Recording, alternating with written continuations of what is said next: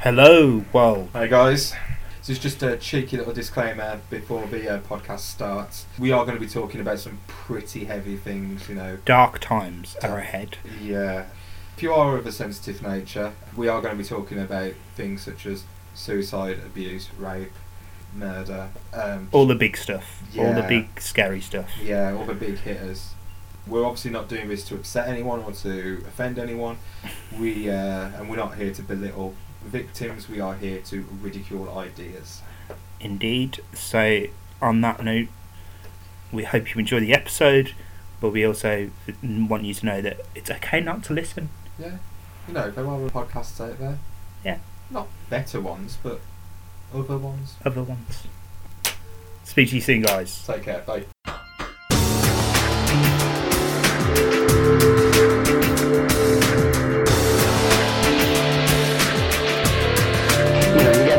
You got these people over here that want to live. You want to live? Get in line, we'll live.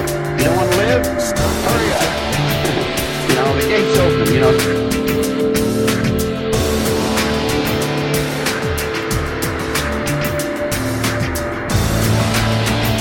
Senator about to be recycled. Your only chance to evacuate is to leave with us.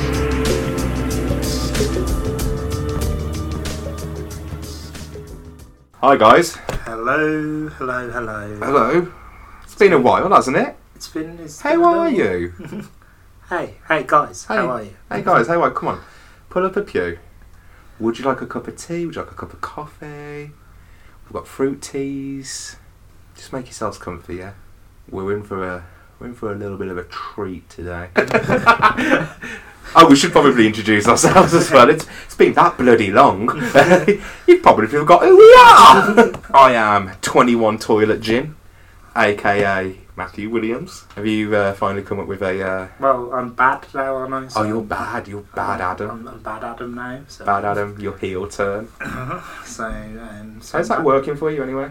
Okay, I've kicked a few old pensioners into the streets. You shouted at me the other week. Shouted at you. Yeah. I mean, in fairness, I was acting up, so... That isn't so much being a bad person, that's more being a good parent. Well, you could call it to a 28-year-old man. Yes, I am Adam Hawker. Yeah. Bad Adam Hawker. Bad Adam. Bad Adam. Adam, bad to the bone. and this is Bunch of Cults. Yeah. It has been a while since we last spoke to you. What have we been up to? So we've been some crazy events have happened since. Yeah. Personally and globally, I suppose. Sure. It's been a wild ride.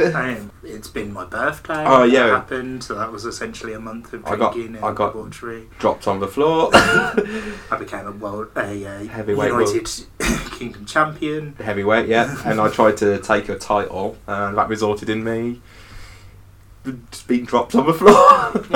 From a height. So from about 6 foot, like on the floor. So that involved also me getting what looked like gangrene on my arm as well, because I tried to clean the wound with beer. Yeah. What else has happened? Oh, I got mugged. You did. You got mugged. But I'm not going to talk too much about that because I'm doing some stand-up about it. So yeah, you only got to do it when it's in front of people. Yeah. I've decided to not call it trauma either. I'm going to call it a spicy memory. A spicy memory. Yeah, it's a memory of a bit of a kick. What else? It's like a habanero sauce memory.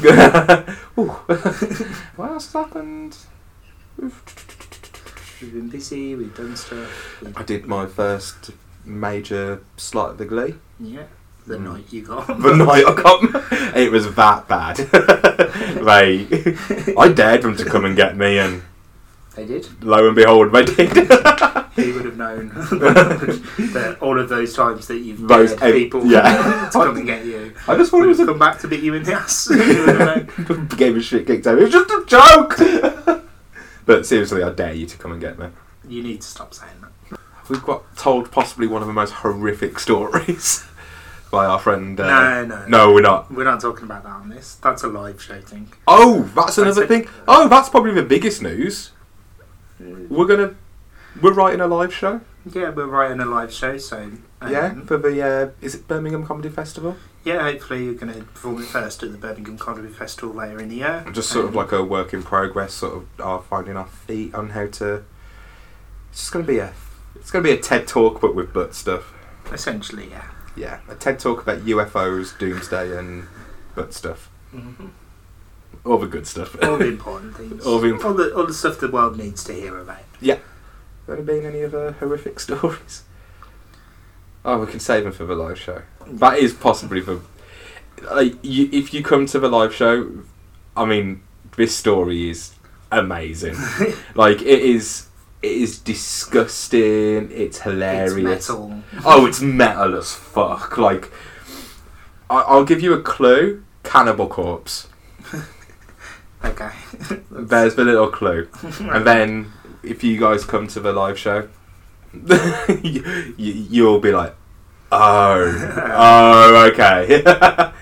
Well, I think that depends on how much of a fan of Cannibal Corpse you want, to be fair.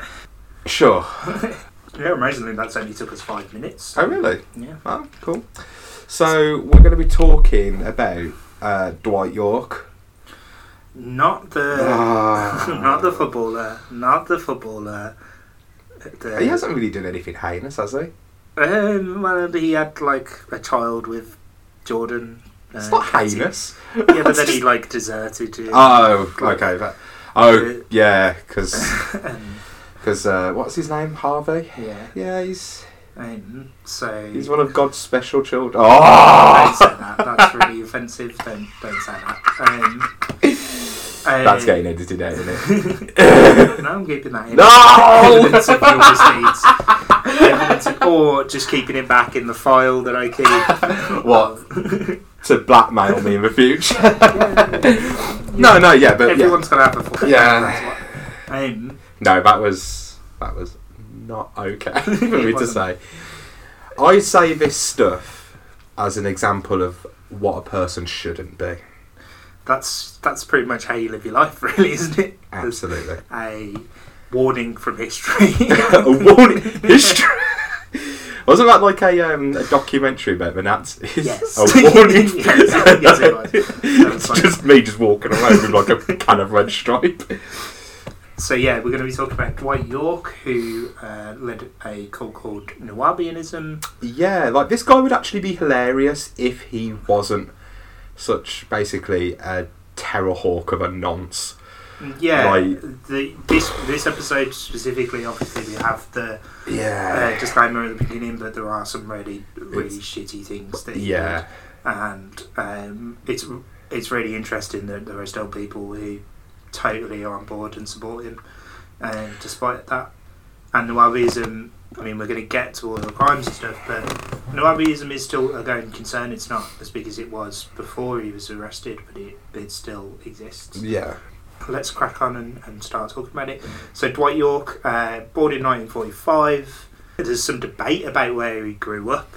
I've heard it was Harlem area. And then there's talk of Boston, there's talk of just other areas, Massachusetts. There's a lot of debate about it. It doesn't seem to be, because I think Boston is on his birth certificate, but there's some debate about whether he might actually even have been born in Ghana. I think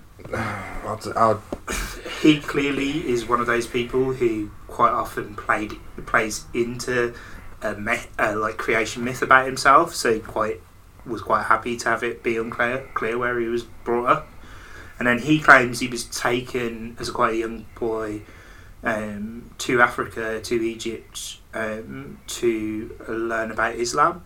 And from an early age, Islam was a big part of his life. Because this was the foundation, wasn't it? Because most cults have a foundation based on a religion. So with Om Shinrikyo, it was Buddhism and Hinduism. Mm-hmm. With Heaven's Gates, Christianity. Nuwaubianism, it's Islam. Yeah, and there's nothing, and there is nothing funny about Islam whatsoever. No. So he was born in 1945. So obviously, as a teenager. He's right in the slap dab in the middle of the civil rights movement, which obviously then gave birth to the Brotherhood of Islam. So there is a context for a lot of like African Americans converting to Islam. There's obviously Muhammad Ali. There's all of that going on. Malcolm X. Malcolm X.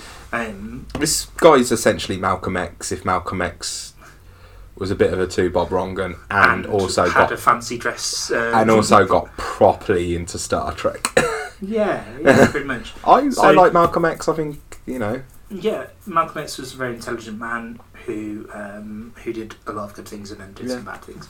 And more good stuff. Was almost definitely murdered as the result of the state. So just like I dare the state to come and get us, dropping our truths. led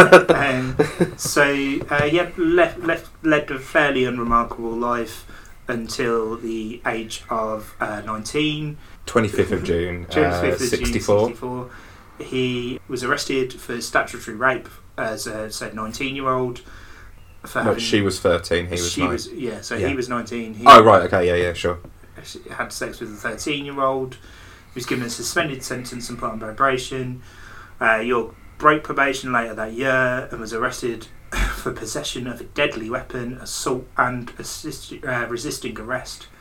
As a result, he spent 3 years in prison. I mean, there's so much going on in that. Like you can tell that it probably all happened within the space of like a minute. That you're just like, whoa!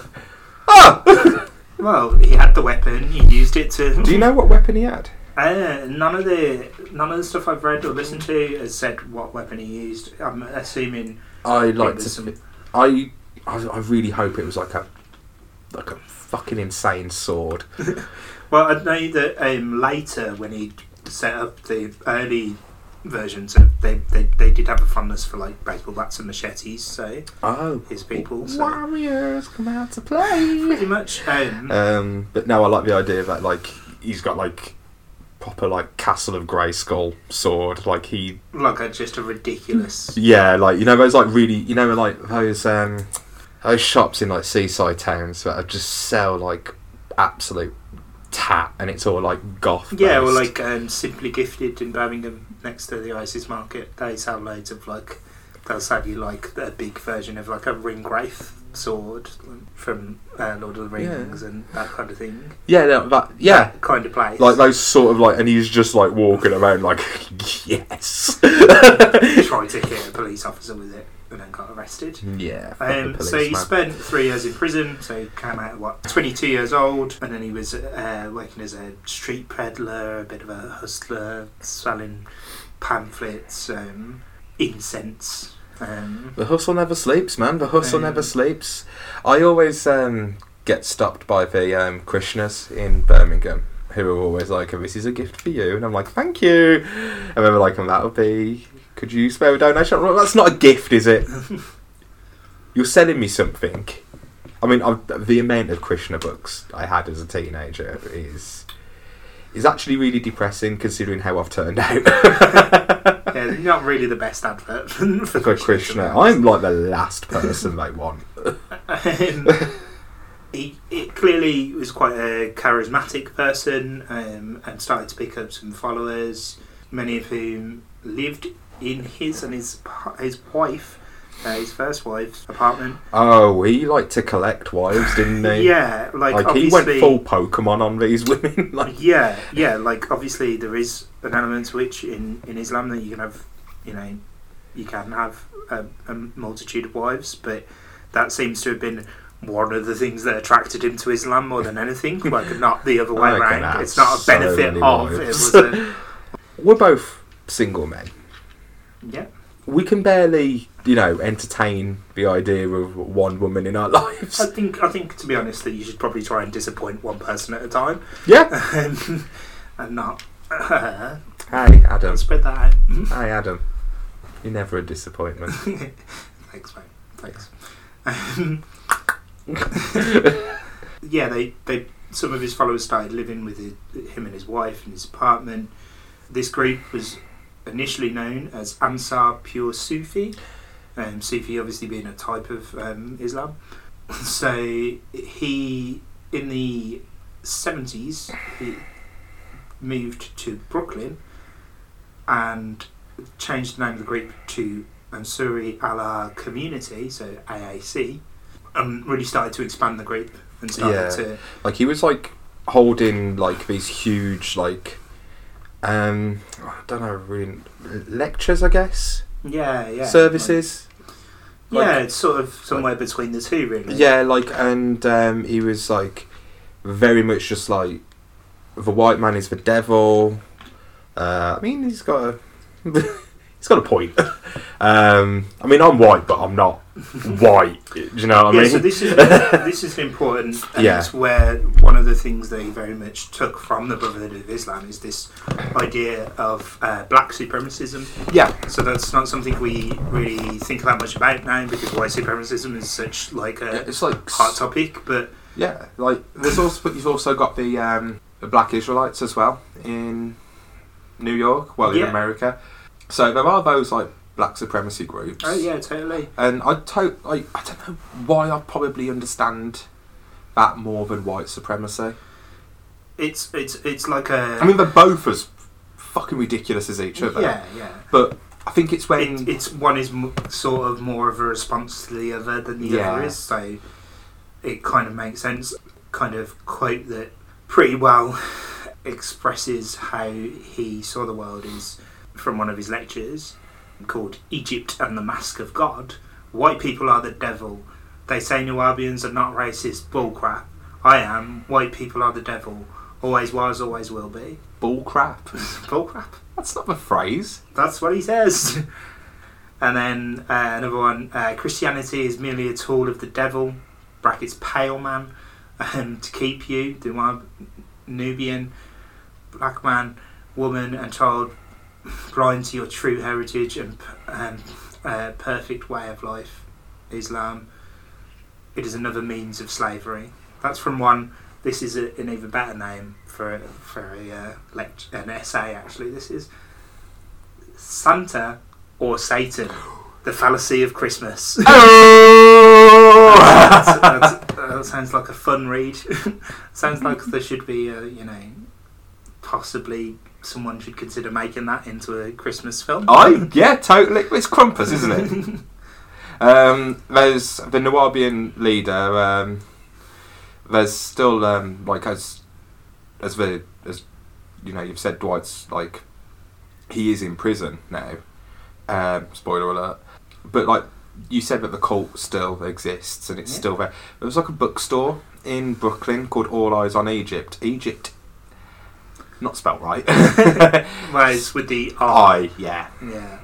So, like, the way it's described on my source, Vice.com, it's described as a Fisher-Price version of Cleopatra's Palace. A Fisher-Price version. That's pretty great. It's like it's on Bushwick Avenue, and which is the centre now of like trendiest part of Brooklyn. Yeah.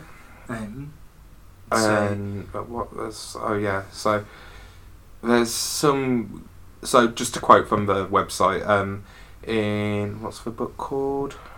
It's like the genealogy of it of the white man basically, and Caucasian women once mated with jackals, ancestors of today's dogs, and that the pale man still has a vestige proving this union. A tail.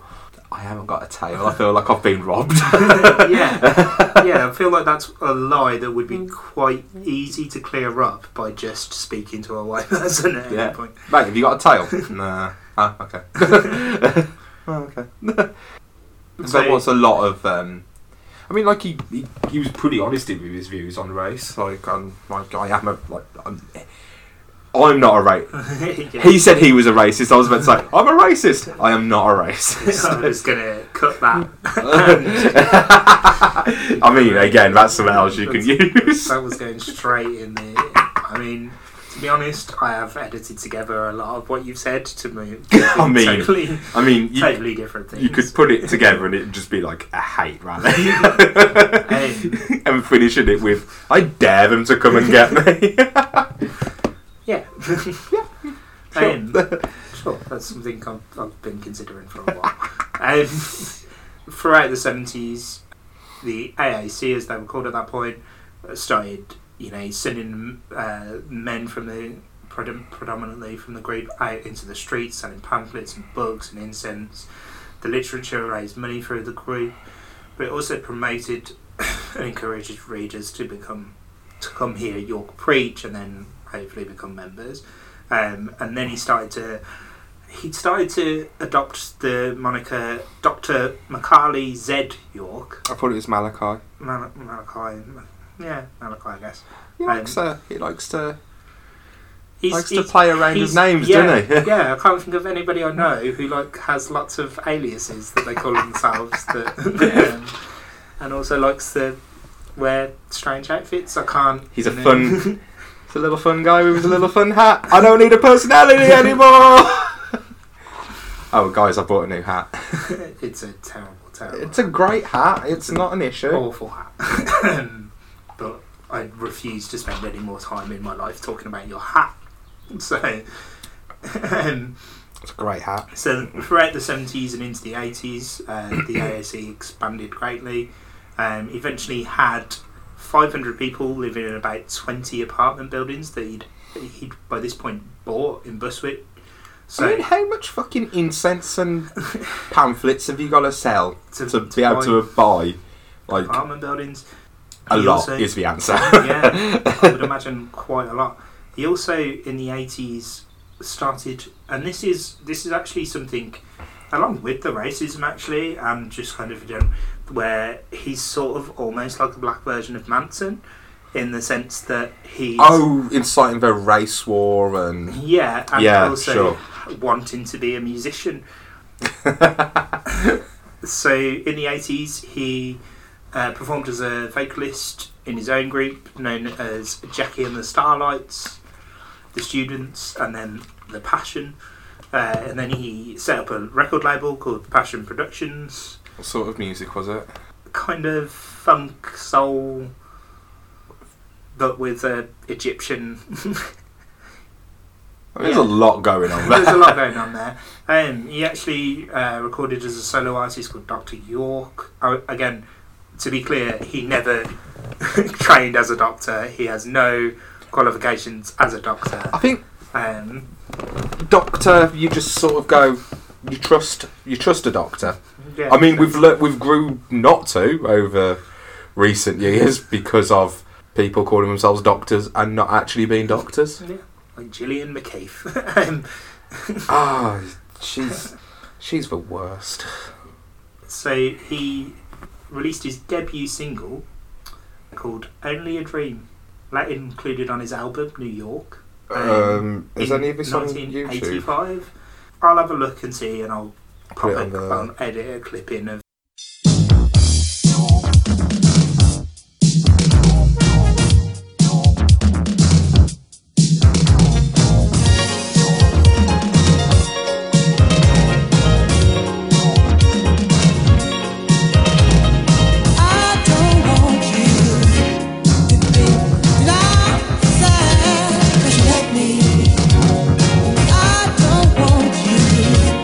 Yeah, I know. We'll work Facebook. I've sort of forgot how to podcast because it's been a while. Yeah, it's been a while. So I'm just I'm saying stuff that is not okay to say, and imagine, dear listener, that in the past Matt has apparently been editing himself, and today he's not. Yeah. Yeah. So he put out his debut single, had some level of success. As a music artist, he wasn't, by any means Motown Records, but he was clearly putting out some tracks during that period. A lot of the sort of bumped against quite a few of the early hip hop acts that were starting up in New York in the 80s.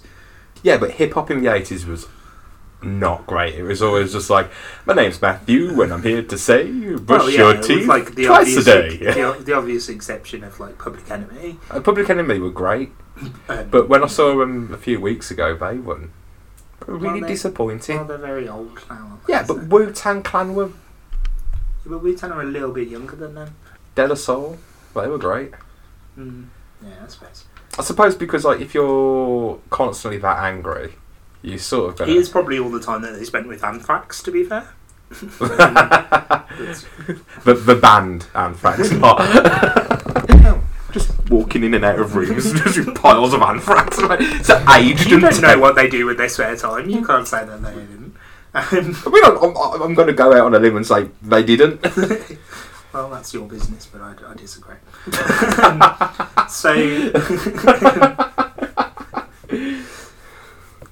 So they had these like 20 apartment buildings. They had 500 people, which, you know, obviously relative to the scale of New York isn't a massive amount, but that's a pretty impressive. They had bookstores like the one you're talking about, and they had gift shops. They had a clothing store. They had a grocery store. They built themselves as a little community within a community in the heart of Brooklyn. They also spread out into other cities and abroad, into Trinidad. So one of the things that they were very specific about was trying to get people in the Caribbean, which obviously traditionally been very much a missionary Christian and sometimes Rastafarian cultures. They were really desperately trying to convert them to Islam, or to their very strange version of Islam. Yeah. And London, actually, and Toronto, and members. So, is there still any like activity in London about it? That? Doesn't seem like it. I've looked and tried to find anything that I could on it, and it doesn't seem like it. So this is sort of where it starts getting grotty. It starts getting a little bit. Yeah, we'll get to the beginnings of that in a second. Yeah. Members in Brooklyn, specifically, were asked to give up all of their possessions, live in York's barrack-style apartments, and work for free. Many were given a daily quota of $25 to $100, which they had to reach either by begging or selling literature. So that's if you've got 500 people, say 350 of them can work, the rest are women and children. That's 3,500 a day, roughly, give or take. A few so there was $100s. money coming in. Obviously, there were those people. I'm guessing it's like exempt from tax as well. Well, yeah, because it was probably. I mean, you're not going to get taxed on begging, obviously. Well, so, but selling literature and stuff. Yeah, like that. I would imagine. I mean, they probably didn't have official charitable status, but I can't imagine that York was big on paying tax. Hey, I won't have that said of me. I will defend him. So, if they didn't meet these quotas, they were beaten or otherwise disciplined by York's band of thugs. I'd like to. This is before they all start dressing up and stuff, isn't it? So it'd have probably just been like just some dudes like. Yeah, just some thugs. Not in exciting outfits. No, not yet. Space thugs. He controlled pretty much every aspect of the people who were so very similar to with Kashi Ashram. He would choose their spouses, mating them according to his own whim. Men and women lived in separate buildings.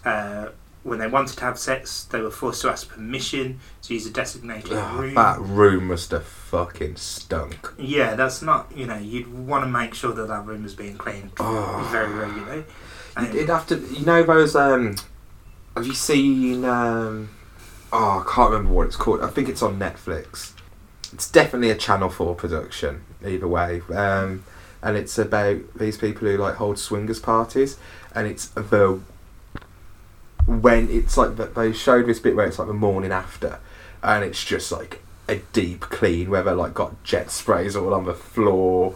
They're like you'd need disinfecting, pressure washers. Oh god, imagine the fucking, because it's not just confined to one room either. Like it's all over the house. So there's just. And this is the point at which we should say this episode is brought to you in association with Karcher pressure washers. For all your pressure washing needs. It's like what we were talking about. I've realised I'm quite prudish. I thought I was really open-minded. But it was watching that, I was like, nah. Nah. So, yeah, sex with one's own spouse was a privilege granted to be when you'd performed your duties satisfactorily. It's such a weird, like, it's so weird, isn't it? It's like, I couldn't imagine having to ask someone to be like, excuse me, can I have sex with this person? Who I am married to. Yeah. It's like, yeah, it's very odd, isn't it? It's a very... like, and also, like, I don't want people knowing what disgusting things I'm getting up to. Yeah. I mean, I say I don't. You do tell me and several of our friends virtually the instant you've completed doing whatever disgusting things you're doing. No, I don't. It's not that bad. We've been saying that sort of the basis for Nuwaubianism originally was Islam, but it's kind of actually quite difficult to describe the full totality of it, because it mixes so many other things in. So we've already mentioned Egypt, so it's like ancient Egypt is a big part of it and becomes an even bigger part later. Belief in UFOs and various conspiracies related to the Illuminati and the Bilderberg group. It's not... That's the one with the giant owl, isn't it? The Bilderberg. No, that's Bohemian Grove. Yeah, sorry. That's Bohemian Grove, which is sort of interrelated. Sorry, guys. Alex Jones is furious with you. He's furious all the time anyway. Yeah. He's just running around just screaming with his top off. Mostly because he's like taking his own like bloody range of vitamins for men that are like full of mercury. Yeah, it is just... He's just raging, isn't he? But so like UFO culture, conspiracy culture, it's not... They don't describe it as a theology, they describe it as a factology. Factology, man. Factology. Like, I can imagine the last podcast on the left guys being very popular with him. Oh no, the white. Yeah, exactly. Fucking the white man with his lies. So they put out obviously because they were selling literature, they were putting out a lot of literature, most of which seems to have been largely plagiarised from New Age books that were around at the time, because there was real from, and it obviously feeds into a lot of the American cults that we have talked about and will talk about. There was a real, from the kind of 70s onwards, push of a lot of production of just these mad New Age books about all sorts of things, and all sorts of strange conspiracies and just general ideas about the world being written about. And it seems because like people had sort of taken a lot of acid. Yes. Yeah, that, and also socially, like there was sort of a breakdown of a family. Yeah, totally. There was the people were getting more liberal. Ideas were more free flowing. People were having conversations with different people from different cultures and stuff. So, and it wasn't just for work, middle class or upper class people that could go travelling as well. Now, like people from all walks of life could go travelling. So they're seeing the world properly for the first time, and they're coming back and like, oh, by the way, guys, like there's people who live like this. They think this. They're much happier doing this. So. And I think that's where a lot of it does come from. Yeah, absolutely.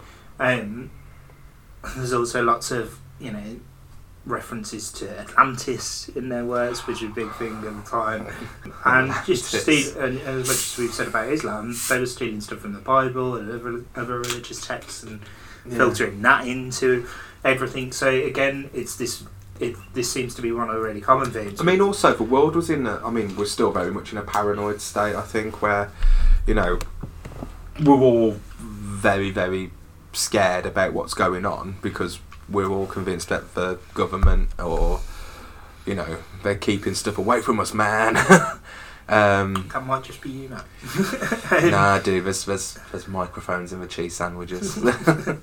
Okay.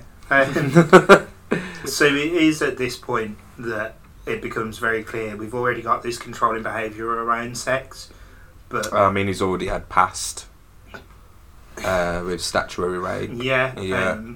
It's like This guy would be hilarious if he wasn't this like absolute monster of a sexual predator. Yeah. Like he's, and what strikes me really, I don't know, it's sort of really bizarre in the sense that like with a lot of the other cults where there has been like abuse, it's always been like towards the end. Yeah, whereas in this it's very much at the front. Before any because this is all of this at the moment is relatively sane and normal for a cult. Yeah. I think when you added that last sentence, for a cult, this is just quite, and it actually very businesslike in the sense that in the same way that you had Heaven's Gate doing their IT stuff, these guys just a bunch have of got a like successful, clearly like cottage industry essentially around the cult, but it's very clear that York specifically had predilections sexually that he needed to push outwards in various ways. So one woman who grew up in the AAC recalls being sent as a 6-year-old to Camp Jazeera where York molested her. Another woman recounts being manipulated into having sex with York when she was 12. Horrific thing. Yeah, this is like really and like again we'll probably post the documentary that we watched for research for this, because the one woman goes into quite graphic detail about what he did. I mean, I'm not comfortable recounting it. It's not my story to tell, but it's one of those where it's like it should have been called out there and then. I know, and instead, I know that like we've discussed this from like episode 1 to what are we on now? Episode 6, 5, 6. It's gonna be a reoccurring thing where it is an absolute power play.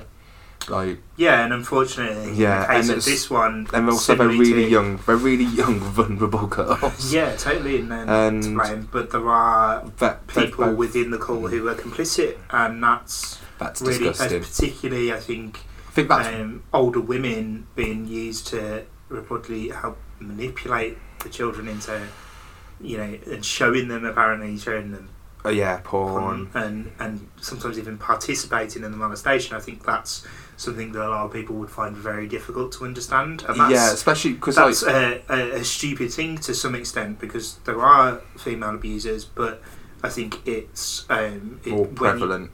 When you hear that, it's a very difficult thing to understand and to like come to terms with. Yeah, I mean it's. Yeah, I think in a way it's almost like he's clearly an absolute fucking wrong 'un, but who should have been arrested and tried a long time ago before any of this happened. But I think it is worse the fact that there's people doing the hush hush. These and things sort tend of to only be able to go on with that. Yeah, I mean. Look at the allegations of the BBC. Yeah. Like, that was like a huge thing. Like, that's like one of the biggest broadcasting things. But there's so many people that got away with it for so long. And it was all because it was like, shh. Shh. No, we can't talk about that. So, it's... Yeah, and it's awful. It's absolutely fucking disgusting. In 1993... York bought a 476-acre property in Putnam County, Georgia. I feel like we sort of need this after what we've just been talking about, because this is when it starts getting weird. Yeah, so he buys this large property in Georgia and then moves there with basically the entirety of the Brooklyn chapter, so at least 500 people. Obviously it was relatively isolated land compared to being in the centre of one of the most popular cities in the world. It's pretty obvious that had a lot to do with the idea that the group was almost certainly, as you can imagine, any group that size is going to attract the attention of the authorities, and the FBI were apparently interested in what they were doing in Brooklyn, concerned that they'd possibly committed arson, welfare fraud, and illegal possession of firearms. So this move to Georgia made sense for a lot of reasons. Get out of the jurisdiction, obviously not of the FBI, but at least of the New York authorities. So the nearest place to them in the region was called Eatonton, and that had literally a population of less than 7,000 by 2000. So quite a small place. And you can kind of imagine when a group of very odd people turn up. They turned up dressed as cowboys. Yeah, so this is I think this is almost like shows like a real total. I think this is misunderstanding. This is what happens in Georgia. Yeah, but what happens is when you are part of like a supremacist group where you only mix with one race, like this is like the white supremacists and their like attitude towards like rap culture, like their complete misunderstanding of things is. That's where this comes from. I think it's a thing of we're going to live in the South in Georgia. Everyone's a little cowboy, so we need to dress as cowboys. So the absurdity of this group of like 500 people rocking up in Georgia, all dressed in like Stetsons, cowboy boots, nice little shirts. Like when Georgia ready for the rodeo, very much not that kind of place at all. It's so great. It is absurd. It's so ridiculous. Great. But it's like they just don't understand. This old woman's just like, it was just like these Greyhound buses, and they just turned up, and just an older black guys just dressed as cowboys came out, and we didn't have the heart to tell him we don't dress like that in Georgia. So for like, I think it was like a good few months they were just walking around. that old lady, she's so sweet. Like you can just tell that she's just like she probably tried her best to interact with them, and then just be like, no, fuck you. Probably actually quite lovely to them to begin with. Yeah, and then she's just like, because she probably thought they were just like not all there. It's just like a load of like, it's like the bus for like learning difficulties kids just turned up. It's just like, it wouldn't be above. To be fair, it wouldn't be above. They'd done it with homeless people before. It wouldn't be above a state in America literally just busing people into another state to get rid of them as a burden on their like welfare system. Is that really? Yeah. Oh yeah. Oh man. Busing people like into other states used to be a really common thing. That's horrible. It's awful. So that's not getting rid of a problem. That's putting a problem under a carpet and just going, yeah. Brushing it under the carpet, I believe that's what the normies call it. I call it putting a problem under the carpet. I mean, you don't bother even brushing it there. You just kind of kick it under the carpet. So there's a bit hanging out there. Just ignore it. It's fine. Man, that's not solved anything. That, if anything, people are going to fall over that. You've just created a health and safety concern. But haven't they started doing that in this country, like giving like homeless people train tickets to like different cities? Yeah. It is that's something crazy. that councils. It's not solving the problem. There was all of that fuss a few years ago when London started essentially offering people who were like turning up as homeless, offering them places to live, but in Birmingham. So it's like 120 odd miles away from any local link that you might have. Yeah. But once they got to Georgia, the Nuwaubians... Oh, yeah. So, yeah, sorry. Hey, guys. Hey, guys, we can't solve all your problems, alright?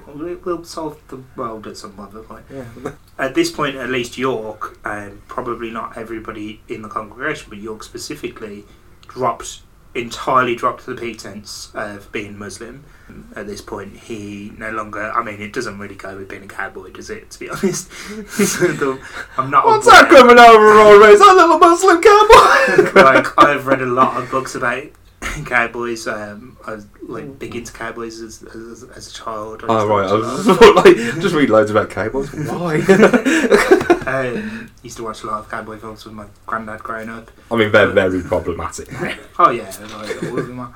I'm not aware of very many Muslim cowboys. So they completely dropped that pretense. The group went through several names and identities during this period. York claimed to be Chief Black Eagle of the Yamasee. Yes! The Yamasee Native American Moors of the Creek Nation. Chief Black Eagle. Yes! That's so good. So he flipped from cowboy to Indian, which is again very childish kind of understanding. Not Indian, dude. Native American. Native American. It was for the purpose of the game of cowboys and Indians, right? Like, when you were a child, you didn't say cowboys versus Native Americans. I mean, you might not have done, but... You were not a woke child, so... Old Wokey McGee over here. Woke Willy Hands. Woke... Old Willy Hands for woke bloke.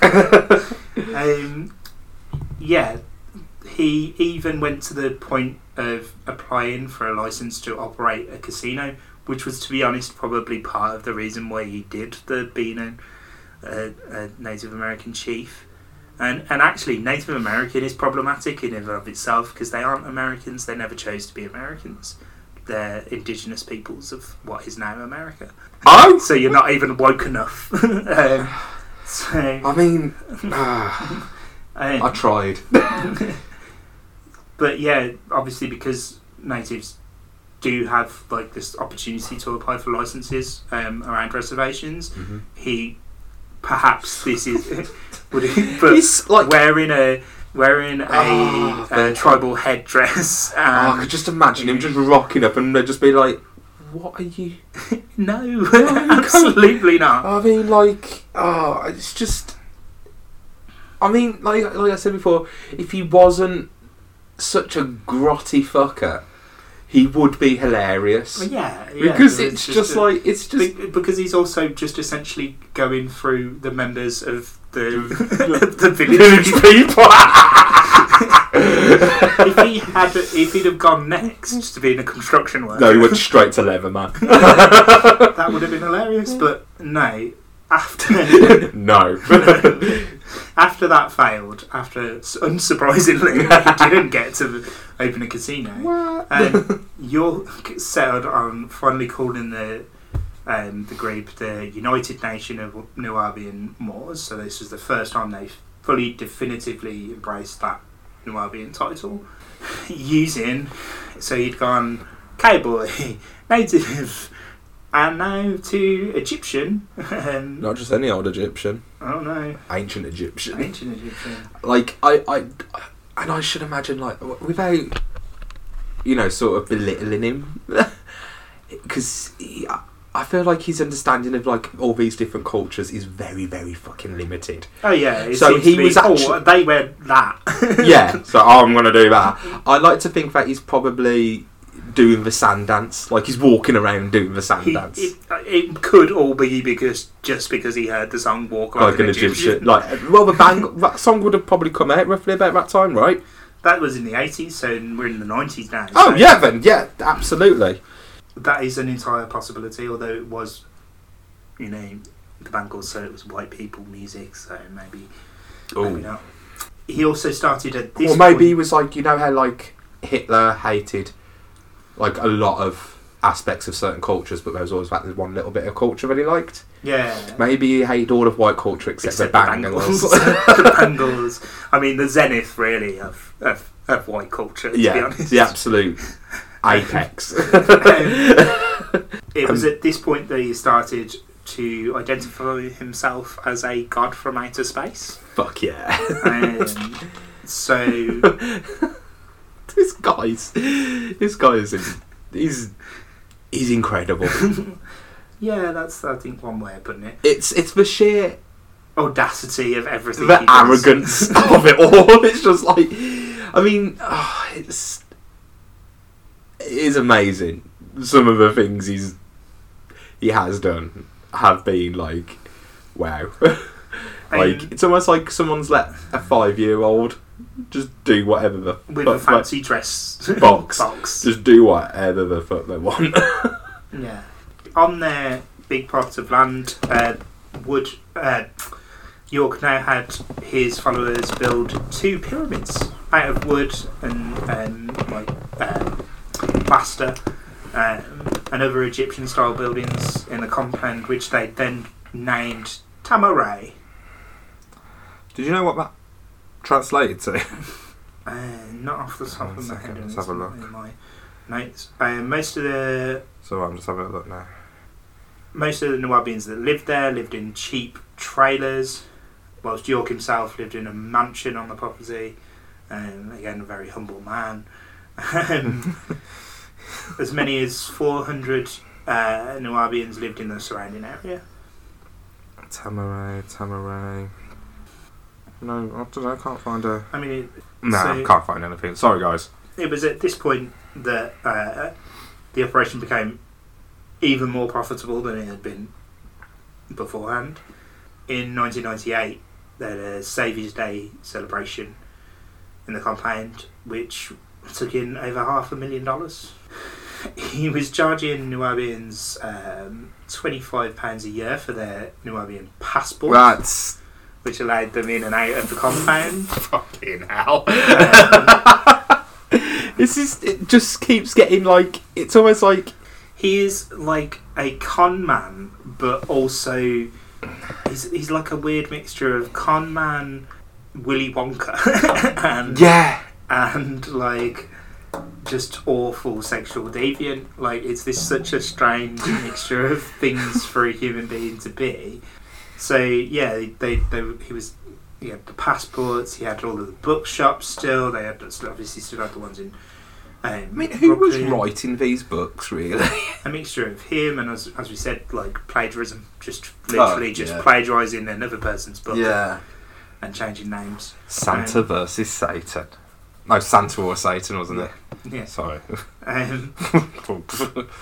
So, all of this time, people also were continuing to beg, holding their normal jobs, and one of the group's sources of revenue at this time also became a nightclub in the compound called Club Ramesses, which I imagine in my head that it's a terrifying, terrible place that also only ever plays his music and possibly the Bangles. Like, Club Ramesses is somewhere where you go on Broad Street, but it's not near the forefront of Broad Street, like, like Pop World and all the other clubs. Just round a corner. Yeah, it's near Five Ways, but it's round the corner. Yeah, it's round the corner, and also everything in there was a bit sticky. Definitely sticky, very sticky. And you have to knock on the door to get in. But there's also like a pharaoh's chair, and a lot of people have like their picture on social media, like the throne in the Gifford Arms. And there's it sounds like a terrible, terrible place. Sorry, because I was just looking at these notes about Club Ramesses. I misread the name as Brendan Fraser. I was like, what the Brendan Fraser? I was like, has it got that bad about like the whole like obsession with Egypt where he's just like, mate, we need to get actors in from the Mummy? Come on, get Brendan Fraser down here. Rachel Weisz. They'll protect us from the evils. From the mummies. From the actual mummies. So obviously... this has been illegally operated. Yeah, of course, in one of the pyramids. Would you go to a nightclub in a pyramid? I feel like if they opened one in Egypt, that would be very disrespectful. Oh. Do you remember when we went, meditating? Yeah. And then we went walking past a Chinese restaurant and there was just that comedy Buddha. Yeah. And we were just like, after being in like the Buddhist centre in like Birmingham, we were like, that's awful. And then like we walked past it again, we were just like, don't care. I don't know. Like, I think a nightclub in a pyramid, I'd have to go in there at least once. Just to see. Just to be like, what? Yeah, but you do share his love of an outfit, so you would like to go in. I'm imagining you in some kind of headdress, Egyptian headdress. I can see that. Possibly a mask of Horus or something, or Osiris. Anubis, yeah. The jackal boy. Be a jackal boy. Yeah, I could see that. And I mean, you'd be shirtless pretty early on as soon as they played Andrew WK anyway. So. I mean, shirts off, gyrating the hips, flossing with the shirt. Yeah. That's sexy dancing like that. So the club the pyramids had only been zoned as storage facilities, which I guess technically is the original purpose of the original pyramids. They are storage for dead people. Imagine that like version of Storage Wars. What, when they go into sorry guys, that was like a really hack. Oh, Storage Wars, but it's pyramids. What happened to that like mysterious red goo that people were wanting to drink that they found in one of the tombs?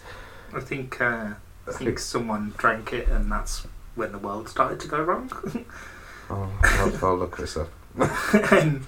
So in May 1998, police officers shut down the club in response to that. The Nuwaubians started printing extremely slanderous pamphlets about the government officials of Eatonton. They threatened town leaders and disrupted government board meetings.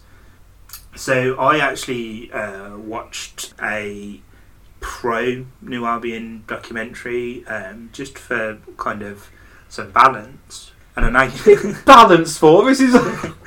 But I wanted to see what their angle on things was. Fair enough. And their argument very much rests on the idea that the child molestation stuff is the result of racist local officials wanting to get them, and that it all boils down to property, and them having this property was a problem because it was preventing things being built nearby, so that the government were looking for anything that they could to get them on. Now, that's obviously bullshit to a large extent, and they clearly deliberately antagonised a lot of local officials, but you can also imagine the kind of people who are in local government in a place like Eatonton would not have been happy once they stopped dressing as cowboys and were hilarious, and then stopped dressing as Native Americans and were hilarious, and then started dressing up as like Space Egypt, Stargate essentially. This is Stargate, isn't it? That's maybe why you're finding it appealing. Love Stargate. So you can imagine a set of scenario in which the local government absolutely did want to catch them on something. You know, they shut down this nightclub because it wasn't zoned correctly. You can imagine that you get that here. You get these kind of NIMBY types who want something not to be built somewhere, and you can imagine that.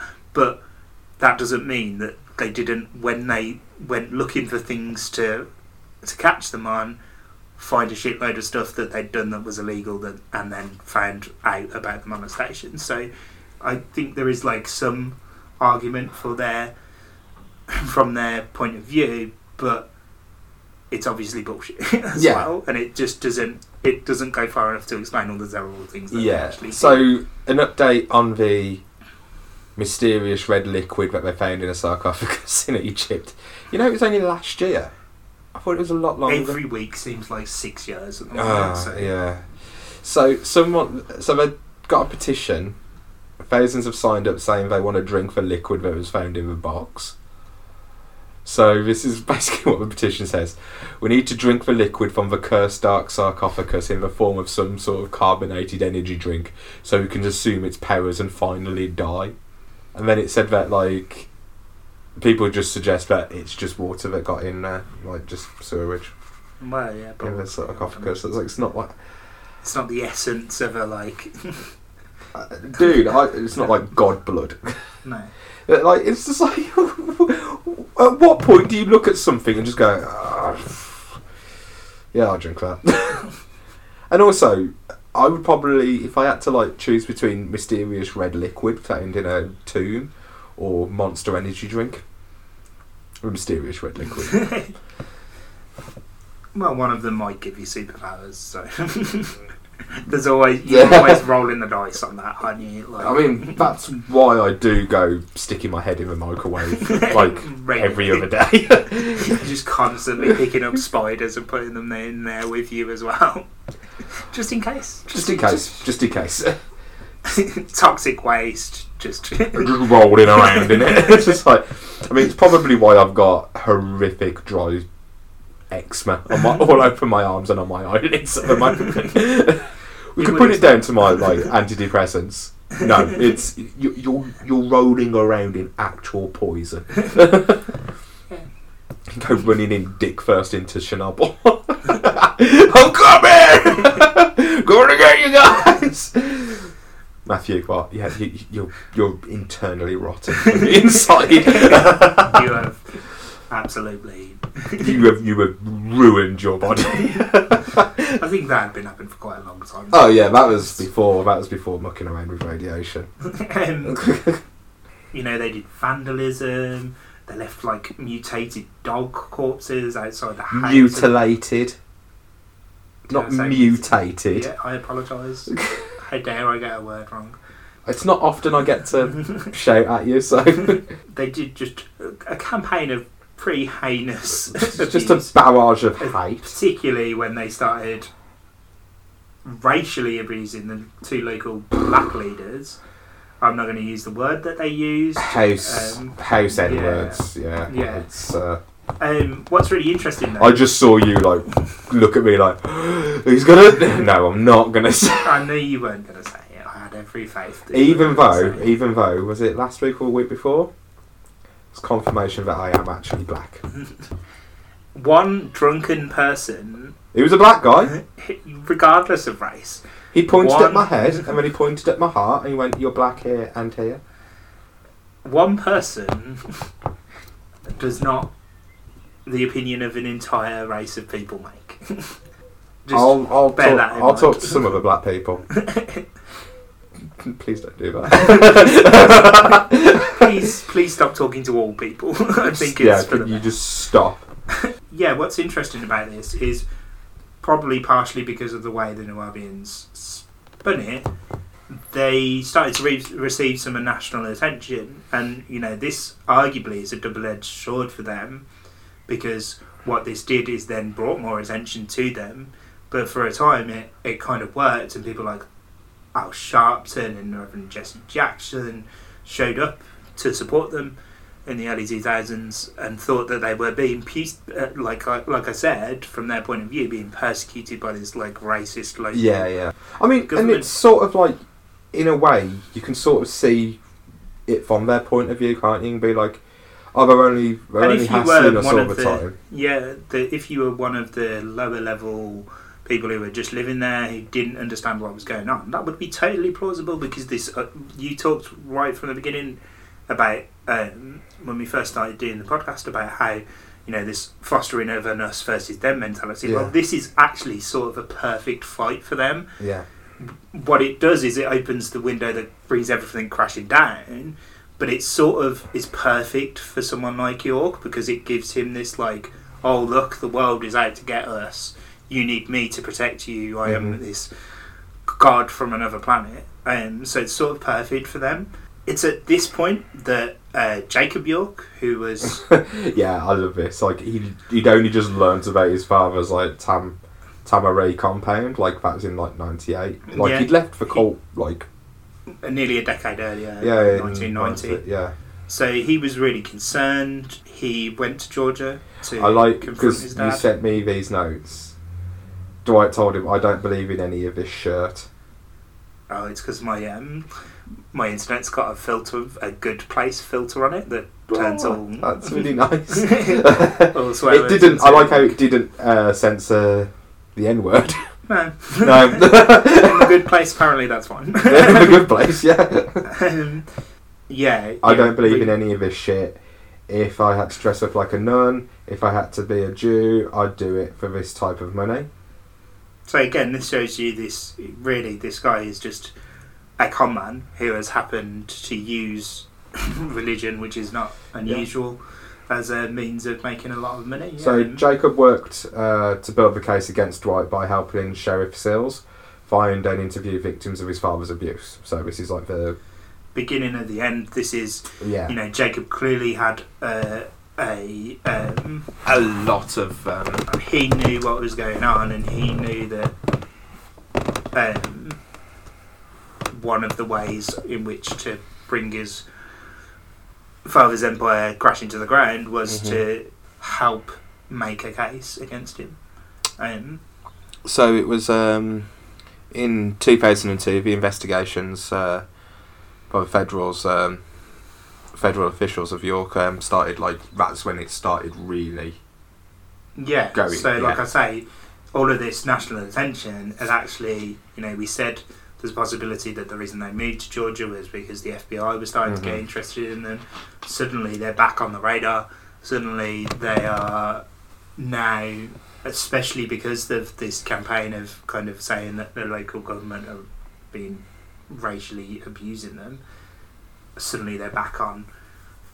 Yeah. Very much on people's radar. It's sort of like, it's one of those sort of catch-22. We've now got all this attention because that's what you want in a cult. You want people to know about you so you can get the join, but you don't to get the join to get people to join.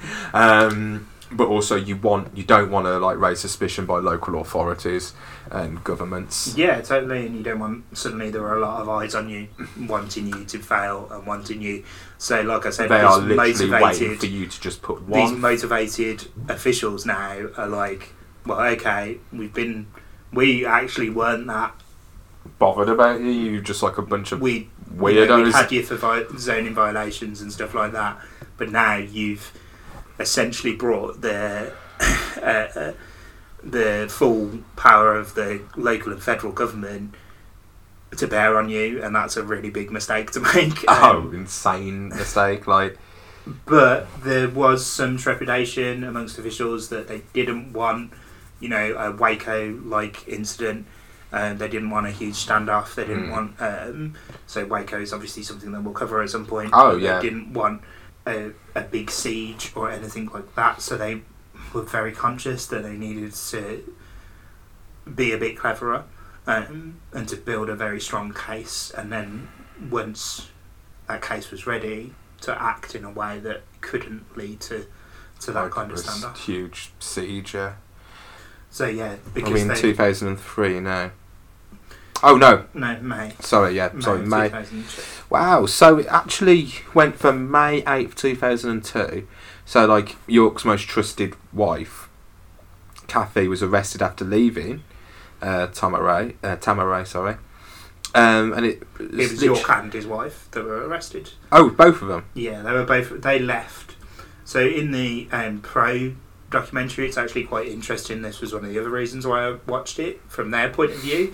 So wow, so it was literally 8 days from being arrested to actually going to court. Yeah, really quick turnaround. That's so quick. Because they'd already built the case, they already knew. Oh, right, yeah. And they wanted to obviously deny him any bail, potentially to then.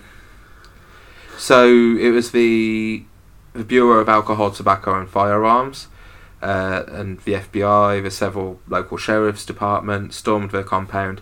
There was no resistance. Yeah, so from their point of view, and one of the things they talk about is how terrifying it was, because suddenly there's, you can imagine, sheriffs, there's FBI, you've basically got ATF, all in flat jackets, all in, and they're suddenly storming everywhere. They're all dropping to the ground. They're all terrified. They're in the pyramids. Yeah, there are pyramids, man. Stargate. So they're so they found what was it? 30 stockpiled guns, which isn't... sounds like very little, but 30 guns would have been probably enough to hold off in a compound that's walled. That would have been enough potentially to hold off in a siege for a while, depending on how much ammunition they'd got, and it could have led to the loss of lives of potentially hundreds of people. So or it could have gone the other way, and it could have gone we kill everybody in the compound with those 30 guns. So something, turning the gun on themselves, sort of thing. So the state case, York was in the grand jury, indicted by the grand jury on 120 counts, including 74 counts of child molestation, 29 counts of aggravated child molestation, and 1 count of rape. So, I mean, heinous. Yeah, awful crimes. And they only began to mount evidence came to light the more that obviously they was transporting children across. Yeah, which again links back to Manson. Manson, one of the first things that Manson kept getting jailed for was because he kept stealing cars and taking them across state lines, and everything that he did ended up being a felony, so he'd end up in prison for longer. He was a jackass anyway. So as you are transporting especially children across straight lines, that's... And it was for the purpose of sexual intercourse. That's, instantly makes a federal case far stronger against you. Mm-hmm. And even his supporters accept that he did do that. So, which you kind of think, hey, can you still be a supporter at that point? But clearly, level indoctrination is quite scary. York then accepted a plea bargain in January of 2003 after they promised him a 14-year sentence to be followed by probation. In the deal, York would plead guilty to 77 state charges on January 24th, a day after pleading guilty to a pair of federal charges. The state charges included 40 aggravated child molestation accounts and 34 accounts, so they'd brought down the amount, and 2 counts of influencing witnesses and 1 count of child exploitation. In federal court, he pleaded guilty to unlawful transport of minors across for the express purpose of engaging in sex acts, was sentenced to 15 years. If the court accepted the plea agreement. Now, the state and federal prison terms would run concurrently. Yeah. However, in June 2003, US District Court Judge Hugh Lawson rejected the plea deal, obviously feeling that it was too light a sentence. Yeah, absolutely. I mean, sure that the jail it should be a reform system, it's a rehabilitation, but also not so much a punitive. Yeah, because you are just creating a monster by removing them from society. Yeah, but also, if you are that dangerous to be around other human beings, I think there is that limit where you have to just go, maybe you do need to be removed from society. Yeah, totally. And York at this point is only in his 50s, so, he'd be out in what? He'd have been out by now, essentially. He'd been coming out. Oh, yeah, sure, yeah. 15 years with good behaviour as well. 2003, probably would have been out on probation by now. Mm-hmm. He rejected the deal. He eventually actually recused himself from the case as part of a defence motion, probably to try and get the trial to go ahead. Eventually, it went to trial in 2004, and York was ultimately sentenced to 135 years in prison on the state charges. He was also convicted. He was convicted of 4 counts of racketeering and 6 child molestation. What's racketeering? Racketeering is that's fraud essentially, but it's racketeering's it can be anything up to being. It's one of the things that they tend to get a lot of mafia people on. It's beating people up and protection rackets and stuff. Oh, right. Racketeering just sounds sort of You know when we were like found out about like a cool name that you would call someone who plays squash. He's a racketeer. No, a racketeer, like someone who's a little bit of a man about town. Like a raconteur? Yeah. Because they sound the same. Because they do sound the same. But you know when it sounds too nice. Or The Rocketeer. The Rocketeer, that terrible Timothy Dalton film. It's a fantastic film. I'll have no truck with claiming that The Rocketeer is not a incredible piece of art. Alright, mate. It's not. No, it's not great. But yeah, the So 135 to go from 15. Yeah, that's what the main we'll have. Like it's like 15. Like there's got to be court footage of him hearing that. His face must be hilarious. Yeah, you would hope so. You know, like on the like things like To Catch a Predator or like Pedo Hunters, and they just see the face just go, "Oh, I'm fucked." Yeah, I mean, you would hope that he has had like a very. I can't imagine him having a good time in prison. Well, I would imagine he has to be in like very confined. Hopefully, he's in solitary confinement, which I think to a person like that who has abused people and who has also traded so much on their own personality and on their it would that would be and has wielded power over others for so long. That kind of punishment actually is like incredibly effective. Like him being completely powerless and being shut off from having influence over others and talking to others even would be quite powerful. That's like it's like what you say, like, you know, it is dangerous having him around people, because if he can do this out in the real world, imagine like what he'd be able to do with like a whole building full of criminals. Yeah. Like, and potentially very dangerous criminals. Yeah. So it's pretty crazy. His main wife. She's gone from most trusted to main. Maybe he blamed her a little bit for getting arrested. She reportedly agreed to plead guilty and was sentenced to 2 years in prison. She'd been accused of child molestation, procuring children for sex with York, and instructing the children on sexual techniques, which is just horrific.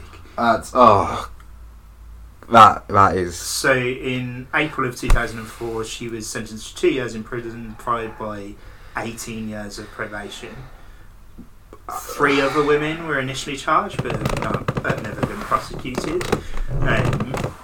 So it was obviously felt that she was the main kind of instigator of, and that. I don't know, 2 years, where does it sound bad? It's, 18 years of probation's bad, but 2 years in prison seems like a. That is like if you. I would presume that their assumption is that she had also been abused by him, and been like indoctrinated, forced into that role, and that becomes very complicated about whether how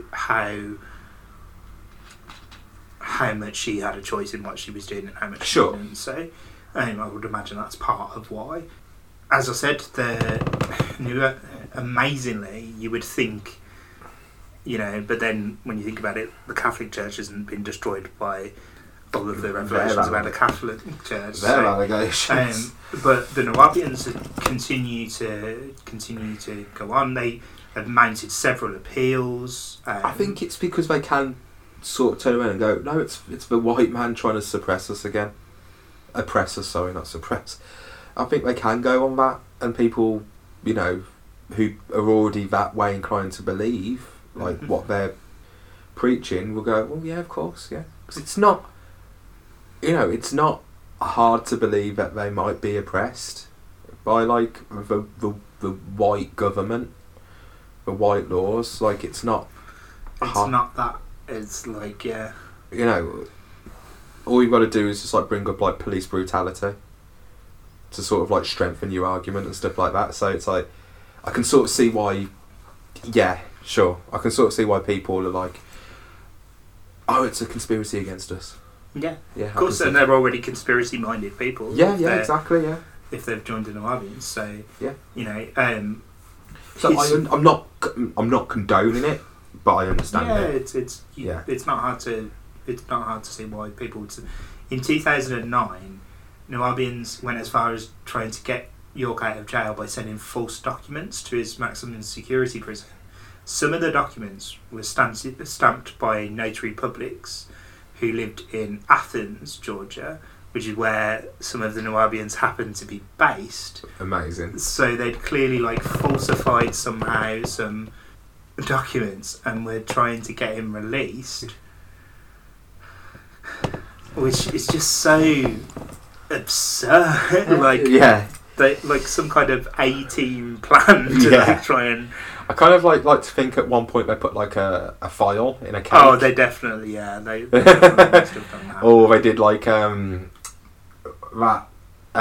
Wallace and Gromit close shave where the sheep break Gromit out of prison. Yeah. Yeah. Yeah. Just a bunch of sheep that they've stacked. Yeah. So they obviously. I lost the analogy halfway through, so going, that would be a terrible plan. Because everything's worked so well for them so far. So they continue right up through the years to harass Sheriff Howard Sills, who was kind of the primary mover.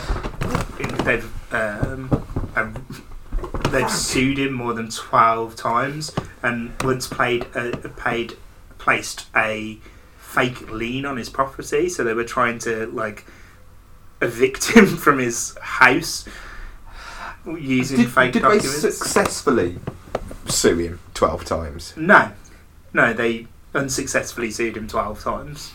Amazing.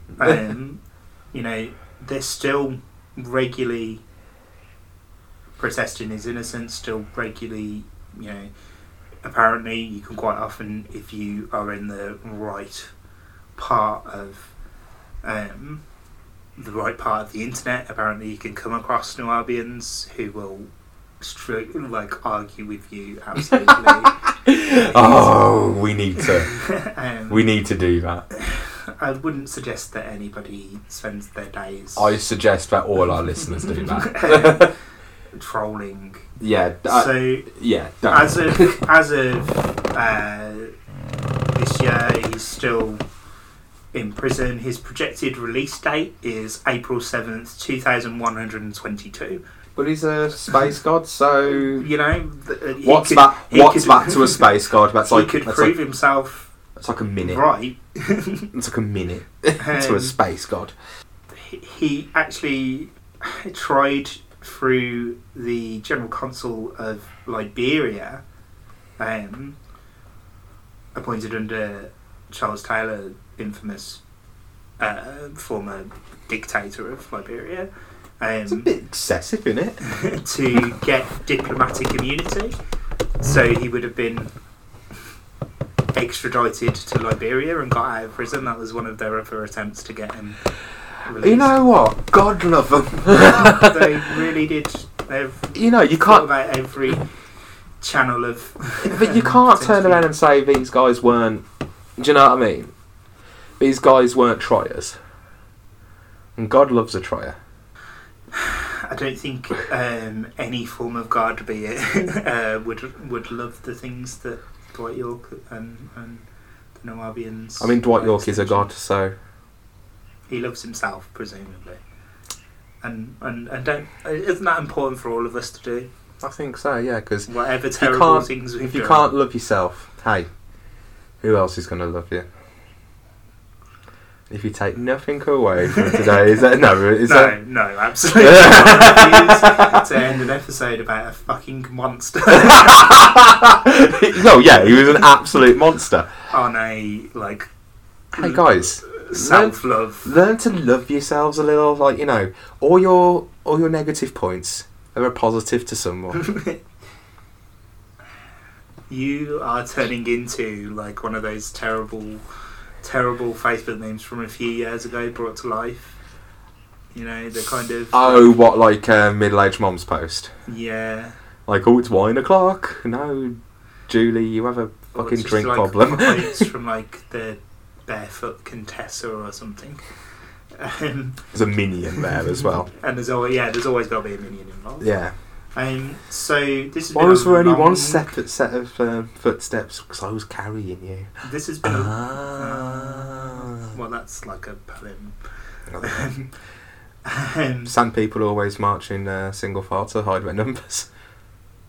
That's why there's only one set of footsteps. Yeah, very good. Well done. That's a good Star Wars reference. Well done. You're tipping your cap to a room that only has me and your cat in it. So. And I don't know where the cat is. He's attacked me, but he's ran off. So yeah, this has been a long one. How long?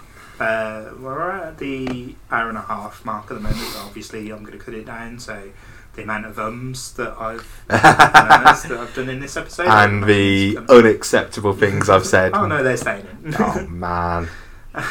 Oh no. So yeah, this has been a long one. So thanks for listening, guys, and thanks for hopefully staying with us and for being patient in our regular. Look, we never promised you that the podcast was going to be. I think weekly. I think we did at the beginning. I think we said we're going to do one each week. But life does get in the way. I edited that out. Oh, okay, cool. This isn't our main job. We do have jobs. We also gig.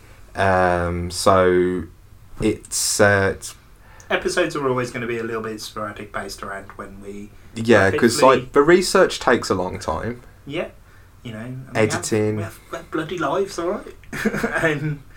Not really.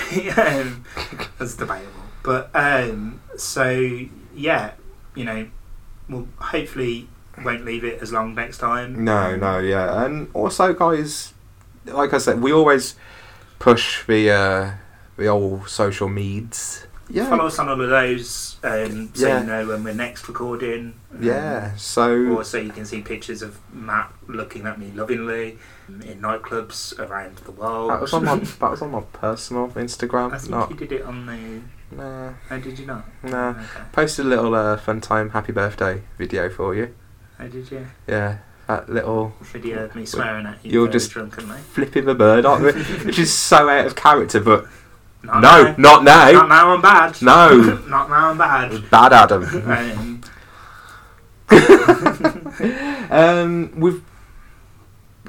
What else have we got lined up? Because we're going to do a special episode about our favourite horror films. Yeah. Like a nice little... Just because, we can understand this, does get a little heavy from time to time, so... We'll talk a little bit about some fun stuff that we're into. Yeah, we'll try and do that bonus episode at some point. We've got I think we're going to start doing maybe some 2-part episodes on some... Yeah, on some of the big boys. Obviously there are... and we kind of want to, with some of the bigger ones, we sort of want to look at it more of a different angle as well. Yeah, and try and... Because, people like your Mansons... There are thousands of books about it. Yeah, David Koresh. Books and films James Jones. Made and written all the time. So we want to try and imbibe as much as that as we can, but also bring a new spin on it, I guess. Mm-hmm. What else have we got anything to plug? Will this be out before Monday? Next Monday? Yeah, so we're both... performing at the Hot Water Comedy Club in Liverpool on the 17th of June, and then I'm in Manchester at the Frog and Bucket doing the Beat the Frog. I'm not getting ideas above my station, and that's on the 24th of June as well. So if you're in any of those areas, come down. Yeah, pop along. Stay fresh, cheese bags. Goodbye. You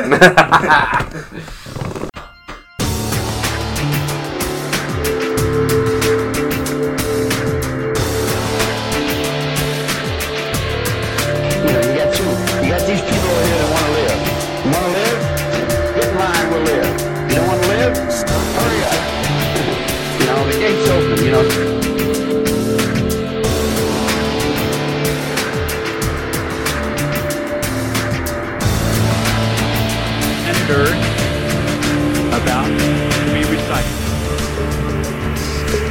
only chance to evacuate is to leave with us.